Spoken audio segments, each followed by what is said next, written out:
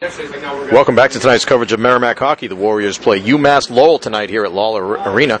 And joining us is Don Tutcahoon. He's helping to call the game along with Ryan Johnston on WBIN Television and Fox College Sports. And, first of all, Coach, as you know, these teams have played before earlier this year, the game in the Mariucci Classic out in Minnesota, a non-league game on the big ice. How do you think that whatever happened in that game a few weeks ago might translate into tonight's game? Well, I think certainly both teams learned a little about, not only about themselves, but about each other. Played on a different size rink than either team plays in at home. Played, in a situation where both teams are young, playing in a championship situation. I think it'll serve both teams very well. Obviously, Lowell is happy to walk away with a championship trophy, but Merrimack undoubtedly had a good experience having beaten Minnesota out there and gotten themselves into the championship game. So I think it served both teams very well. Well, UMass Lowell, actually both these teams, I think, looking to bounce back off of last weekend's games. Lowell had a couple of tough losses against Providence College. Your thoughts on where Lowell is at this point in the season? Well, I think that because they're so young and because they're trying to reconnect themselves with their identity, which is a real stingy team defensively, a team that's opportunistic. They score by committee. They've got a cadre of forwards here that all contribute on a regular basis. I think that they're just trying to become more of a consistent type team than they've been up to now. I think they're looking to get the same type of attention to detail, period in, period out, game in, game out, so that they can depend a little bit more on their performance than they have up to date. I think they've been good at times and not so good at other times, and consequently, they've wavered a little bit more than they have in the recent past. Yeah, one of the things that's impressed me the most, I think, the few years now that Norm Bazin has been there has been, like you said, their attention to detail and the fact that they don't seem to make a lot of mistakes.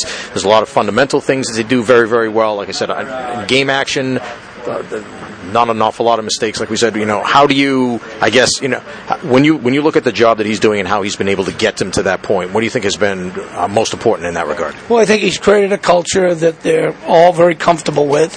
Winning, supports that. You win a few games, and everyone starts drinking the Kool-Aid, and they're happy to do so. I think it's a situation where they have a good scheme. They outnumber people on the puck. They play within themselves. They don't have any. It's about team play. It's not the individual player that's carrying them. Although you could make a case for Hellenbeck the previous couple of years being a very special player, and he was central to their success. But now here they are. They've transitioned with a new goaltender, primarily Kevin Boyle, and pretty much they've still been able to get the job done, game in and game out. All right, well, let's talk about this Merrimack team. Like we said, they come off of a tie in this rink a week ago tonight, and then a game that ended up getting postponed from Saturday to Sunday, and they went to UMass and lost by the score of 4-1, but a game that was close right up until the final minutes. Things can change so quickly, I guess, in this league. They came off of a sweep of Quinnipiac the weekend before, feeling pretty good, and I guess now off of last weekend, things can change. What do you see that they need to do to get back to what was successful for them? Well, I think clearly their scoring is coming from their underclassmen, with the exception of Brian Christie. Christie's a junior, and he's having a good year, but it's Gustafson and Saney and Hennig. They're doing the scoring. You've got Jardine, Singleton, and Gould, who are really good players that lend themselves to a lot of good play, shift in and shift out, but they haven't produced a goal. And so they need the seniors and the upperclassmen to step up and contribute a little bit. I think the team becomes a little bit frustrated when it's only a few players carrying the load. They want to be able to deal with that frustration, keep moving forward, get a contribution from a broader spectrum of players, and I think that will allow them to generate the type of offense that they need to be competitive in this league, game in and game out. That's a team that you look at and you say, well, coming off of last year, and I guess, outside of the locker room, at least expectations probably weren't that high. But then based on their start to the season this year, they were up, 14th in the country in the polls at one point and, still in the top 20. there's been a big improvement, obviously, this year. Does that mean, do you within the locker room now, do the expectations rise that much higher, you think? Oh, for sure. And I think the fact that they're doing it with, tonight, 4 freshman defensemen in the lineup, and a sophomore.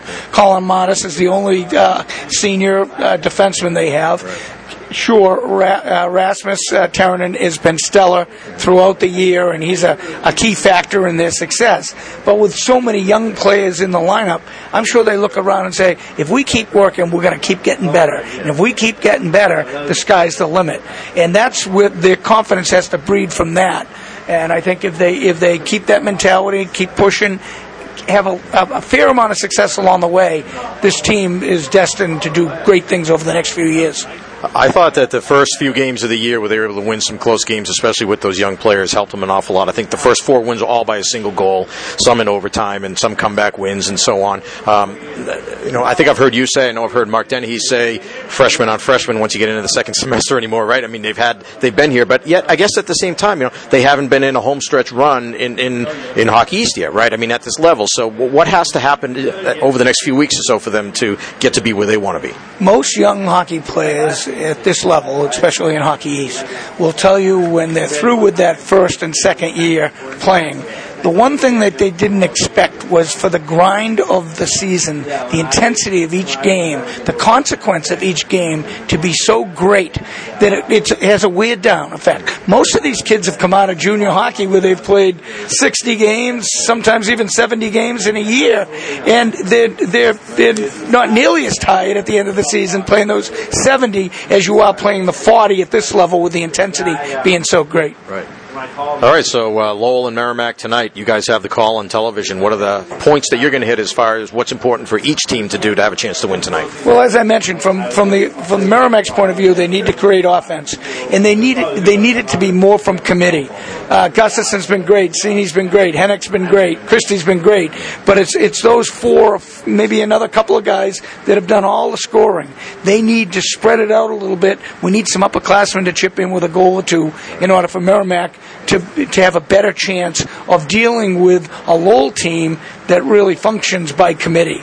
Gambardella, White, Campbell, Smith. I mean, they seem to, Chappie, they just seem to have a whole cadre of people that on any given night can be the difference in a game. And so I think that will be the trade-off, is if Merrimack can trade off production-wise what Lowell can create, it'll be a really interesting game. All right, thanks a lot, Coach. Enjoy the game, have a good call, and we'll talk to you again down the line. Thanks a lot. All right, that's Don Toot-Cahoon, the head coach, the former head coach, of course, but color analyst tonight on WBIN. We'll be back with more right after this. This is Warrior Hockey.